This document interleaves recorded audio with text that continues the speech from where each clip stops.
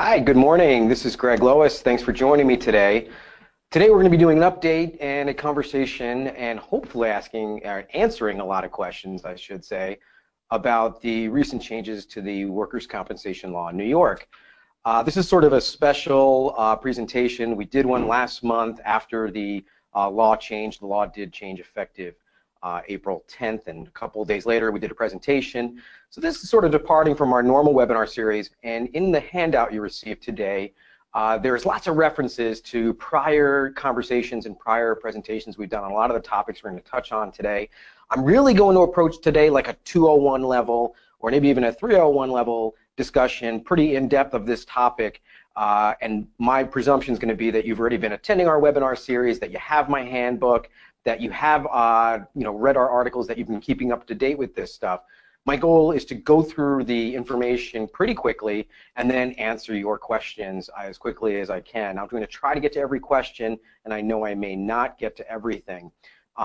I see that right now I have a little dashboard in front of me, and I can see how many people we have in the presentation. It's many more people than we had signed up this morning, even at 6 a.m. when I sent out the handout. So if you're attending today and you don't have our pretty lengthy handout, which gives a sort of side-by-side comparison of the old law, the new law, and then gives our opinions, and really this is my opinion about how these things are practically going to be applied in the defense of workers' compensation claims, please shoot me an email and I'll make sure that you get that handout because it is quite extensive, and I will be referencing it a little bit during today's conversation. So I'm going to do an overview. I'm going to discuss the changes in the law. I'm going to talk about which ones are prospective only. None of them, it seems, they all seem to be retroactively applying, except for, of course, the temporary disability credit. We're going to talk about how it's going to change the defense practice and how the defense of your claims is going to be affected. And then I'd like to answer questions. I'm really going to try to go through the slides as quickly as I can and do the overview as quickly as I can, because I feel that by now you've had the handout and you've had sort of an opportunity to familiarize yourself with some of the big changes, and those are permanent partial disability, the impact on that, and the lack of our being able to argue attachment. The temporary disability credit, huge for us. The prescription drug formulary, it really just means we're going to get another medical treatment guideline. The impact on IMEs, and what does extreme hardship. So those are the stuff I'm going to talk about. If people are still questioning whether or not this law is in effect, it absolutely is. It's been signed into law. It is effective as of April 10, 2017. There are 343 pages in the Senate budget bill. I really just picked out the parts that I thought were important to us. Please understand that I also skipped, particularly in the handout, a lot of topics that are not of interest to me or my clients. The fact that the Compensation Inspection Rating Bureau was extended, who cares? I mean, every other state has one. I have to imagine they would do that. Not news to me. The fact that they are codifying the payer compliance, which has gone into effect now for 2 years, not a big deal. We kind of knew that was something they've been signaling for a long time, so I didn't spend a ton of time in either the handout. I'm not even going to touch on it at all. Feel free to ask me questions about those topics during the presentation, and I'm going to right now open up my question pane so I can see questions as they come in, and that's usually a good signal to me for when stuff is, you've got an issue with it and you need me to spend a little more time in the conversation on it. All right. Let's talk about permanent partial disability. What's the big change? Well, the big change is the removal of the attachment defense. This defense is now entirely destroyed in that after the claimant is found to have a permanent partial disability, and we're talking about an LWEC, a loss of wage earning capacity award, we have no ability to raise attachment as a defense after they've been already classified, which is the term in New York for being found to have an established permanent partial residual disability. Now, the interesting little wrinkle to this is that we can still raise attachment, but at the time that permanent partial disability is found. So in the typical case where you've got a month-long process, the judge has set the case down for a trial on the nature and degree of permanent residual disability, loss of wage earning capacity. That trial or that hearing procedure should really consider three things: medical impairment, vocational abilities, and functional abilities. At the end of all of that, the claimant testifies. So typically what happens is we do the medical impairment testimony first. There may be hearings about vocational ability, and the claimant testifies at that time. At the very end of the case, the judge will then reserve their decision or make a decision at that time. At the time the judge sets the case down for a hearing or a trial on loss of wage earning capacity, your attorney should raise attachment as a defense to loss of wage earning capacity being found. In that way, we can still preserve that defense at the time the claimant testifies, typically regarding functional ability or typically regarding vocational abilities. At that time, that's the moment when your defense attorney should be asking them questions like, where have you looked for a job? Have you registered with Workforce One? Have you submitted a resume? Have you gone for counseling? Have you gone for training? What are you doing to actually remain attached? Because at the time LWEC has found, they still have to be attached. The change in the law is now, after they have been found to have a loss of wage earning capacity, they no longer have to continue to demonstrate that they're looking for a job. They could just sit home, drink beer, watch Judge Judy all day, and enjoy their workers' compensation tax-free money coming in, okay? So that's the wrinkle. That's the best practice we think going forward. And of course, the destruction of the attachment defense really completes the transformation from New York from a wage loss state as a theoretical construct for why we're compensating loss to really a whole man impairment state. Because if we're finding someone having a permanent partial disability, no longer even has to show that they're attached to the workforce or could be getting a job, really loss of wage earning capacity now becomes completely arbitrary. It is not tied to a wage loss theory of compensation. That actually does mean, though, that New York seems to be joining the vast majority of states. My understanding is 42 states which have a whole man impairment theory of compensation. All right, I think I've talked a little bit about LWEC. I'm not going to spend much more time about the attachment defense. Please ask me questions about it. I know this is something that we've been doing a lot of counseling with our clients on, because raising attachment has been our classic way of pushing a case towards a Section 32 lump sum dismissal post classification. Now we're going to be relying on medical fights, IME fights, weaning fights, other things to push these cases towards a Section 32 resolution. All right. This applies to current cases. It applies to future cases. And of course, we think that the removal of the attachment defense is bad for employers. It's bad for us in terms of being able to tactically raise that defense and push these cases towards a Section 32. All right, again, my final takeaway, best practice on this would be, remember, your counsel should be raising attachment at the time the case is set down for LWEC trial and at the time the claimant testifies, and demand that they get testimony on that, because you can absolutely still stay that benefit and force them to show attachment at that time. All right, if you need more on LWEC, there's lots of resources. Check out the handbook, I'm sorry, not the handbook, the handout today, which even has links you can just click on to download more information about it. All right, temporary disability benefit. Let's talk about that. The great news for us is that we will, after 130 weeks of compensation, be getting a credit towards permanency.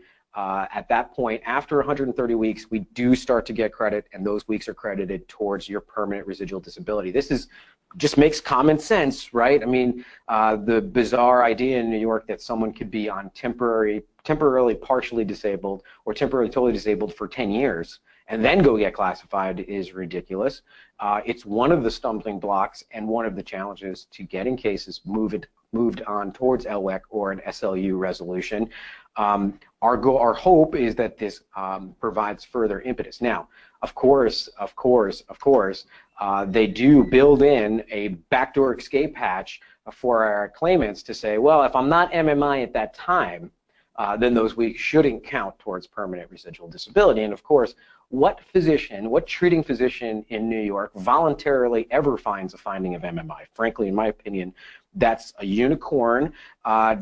Physicians in New York, particularly treating physicians, never find anyone's ever getting any better. They just want to treat them forever, put all their kids through college, dental school, law school, after dental school, etc. So this is still going to be a challenge, whereas we get closer to that threshold, we're going to be definitely wanting to push towards MMI, and we're going to be probably having to litigate some of that issue. So that exceptions is a problem. We're going to push for that going forward. All right. Let's talk about if it's good for employers. I think it is good for employers in new cases. If you need more on temporary disability benefits or how we defend those, again, there's resources, particularly in the handout. You can simply click on those. All right, disability duration guidelines. We are going to see some changes to that, and that the changes will be to the SLU sections. This is great news for us. The number one or two or maybe three complaint I get from my clients is, man, these SLUs are huge and they're frustrating. The frustration of an SLU in New York is someone can sprain their elbow, have epicondylitis, be out of work for 2 weeks, be out of work for 3 weeks, go to their physician and get a 50% of the arm SLU determination, go to our physician, get a 6% or 10% of the arm SLU determination. The judge is going to call that one sort of in the middle, and you're going to end up with a $40,000 or $50,000 SLU award for someone who had minimal lost time, came back to the employment, is doing the same job or maybe even a more challenging or strenuous job, making more money, same money, and working overtime. And employers come to us all the time. They go, these SLUs are out of control. We're hoping that this addresses that. Now, the method of determining scheduled loss of use is very easy on the physicians. It is basically range of motion testing that they do. It is allegedly objective, but of course it's ridiculous, and it does result in very high awards. So our expectation is that the board will be adopting scheduled loss of use evaluation guidelines which are more favorable to the employer, and frankly they can't be less favorable in terms of the overall findings of exposure. The board in its, the statutory change actually says that the board has to consider advances in modern medicine. In other words, hey, guess what, everybody? Back from 1996, which was the last time these disability duration guidelines for scheduled loss of uses were changed, in this 21 years, medical science has advanced and people are getting better outcomes than they did 21 years ago. And by the way, 21 years ago, they weren't exactly up to date either. So again, for all of these reasons, we're expecting that the scheduled loss of use evaluations and findings should be better and more favorable to the employer. Now, we are not currently counseling our clients to delay or wait to get scheduled loss of use findings. Those new guidelines will not come out until December, and they will become effective in January. All right, what is not changing?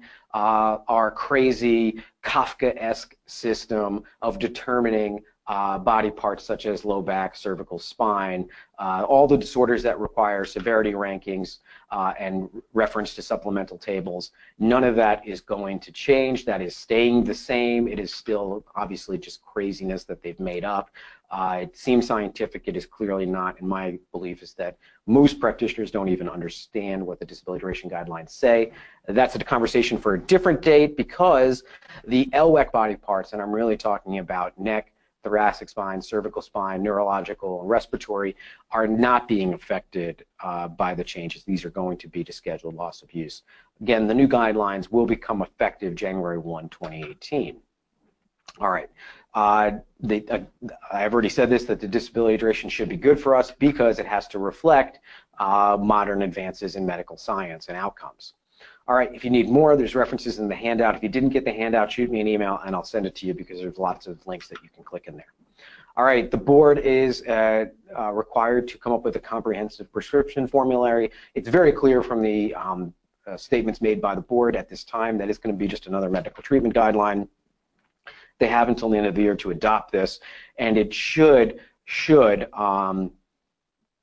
be favorable to employers. It will require mandatory drug utilization review. That shall be part of the regulations. There will be limits on compounding medication. This is where the doctor is combining a stomach protector and a non-steroidal anti-inflammatory together, and all of a sudden these two pills that separately might cost $1 each are now costing $80 or $100 a pill. That's going to be challenged and changed. It will apply to current cases, of course, but only until after the guidelines are adopted. I think it should simplify the administration of cost centers. If you need more about medical treatment guidelines and medications, please check out the links and stuff we have in our handout. All right, IMEs. IMEs are going to be reviewed in 2018. They're supposed to be doing a pilot survey of this. Apparently, they think there's a problem with IMEs. Frankly, this is one of the states that has one of the most stringent and difficult IME processes ever. It results in many, many preclusions of our IME reports. It will apply to all cases after the adoption. I think this is only going to complicate something hopelessly already complicated. By the way, it's redundant. We already have impartial experts. If you want to have some real fun, check out the list of impartial experts. I'm doing air quotes for those of you listening to our podcast. They're not impartial. Many of them are actually treating physicians or are well-known physicians who testify on behalf of claimants, particularly in death cases, in dependency claims. So my belief is that the impartial physician panel is already hopelessly captured by the treating physician and claimant's attorneys. Further fiddling with this is only going to make it worse. Our challenge from the defense perspective of IMEs is typically that some small percentage of them, something between 1% and 5% of IMEs, are just thrown out based on procedural errors, Section 137 violations, regulatory violations of who was served, who wasn't served. We do believe strongly that best practices for IMEs is to have defense counsels prepare the letter that's going to go to the IME physician. We want these letters to be thorough, complete. We want them to have as much information as possible. And we have various arguments that we raised to argue to the judge of compensation that the independent medical examination should be given more weight than the treating physician, and there's various reasons for that. Anyway, if you need more on this topic, there's links again in the handout. There's links up on the screen, and there's plenty on our website for that. All right, let's talk about expanding extreme hardship, because the new law does say that the safety net, where the claimant can claim opportunity for either increased disability or total disability, is now applied at 75% and above loss of wage earning capacity. The threshold was previously 80%. They've now significantly reduced the threshold. The threshold is now 75%. They've also changed the appeal law, Section 23, to allow the board to have a mandatory full board review where the issue is the degree of disability and the disability would be above the threshold. They've actually already issued the changed board forms. There's already information on the board website on filing these extreme hardships. It will apply to all current cases. It's bad for us, obviously, because it's lowering that threshold for extreme hardship. Now, the board has defined hardship as essentially financial. This is not a worsening of condition or a material worsening.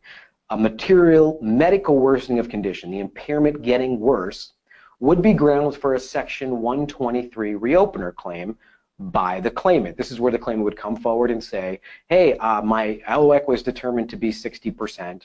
I have gotten progressively worse. My condition is affecting new body parts and unestablished body parts. It is worsening over time, and I can show an objective material worsening. Judge, I want to reopen this award and come back and have my award increase. That would be a Section 123 reopener. This is not that. This is essentially the claimant coming in and saying, well, my disability is 76% loss of wage earning capacity, and I have these terrible financial problems. The hardship would be demonstrated by the claimant by presenting primarily financial records. Those would be things including household budget, household checking account, bills that they're receiving on a monthly basis, the source of all other income, including Social Security, disability, or any other support that they would qualify for. And the claimant would have an opportunity to put all of these documents together along with documentation on a new form. The form is called the C-35 form. This form would then be filed again with all of the documentation. That would be tax returns, wage records, Social Security benefits, earnings, benefit statements, all of their bills that they're paying, including car bills, credit card bills, rent, etc. That would all be submitted to the board, and then that hardship determination would go before a workers' compensation law judge.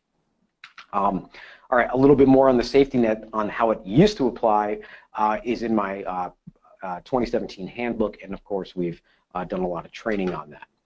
All right, so I see we've got some questions coming in. Let's go to the questions, and I'm going to scroll over here. So if you see my eyes going to the other screen, it's because I'm going to scroll through our questions that we're receiving, and my hope is that we've received a ton of them.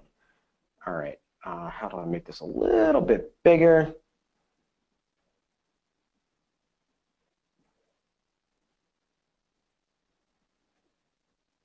Okay, question number one, and I'm going to mangle this name. It looks like the first name, oh no, the first name is Joe.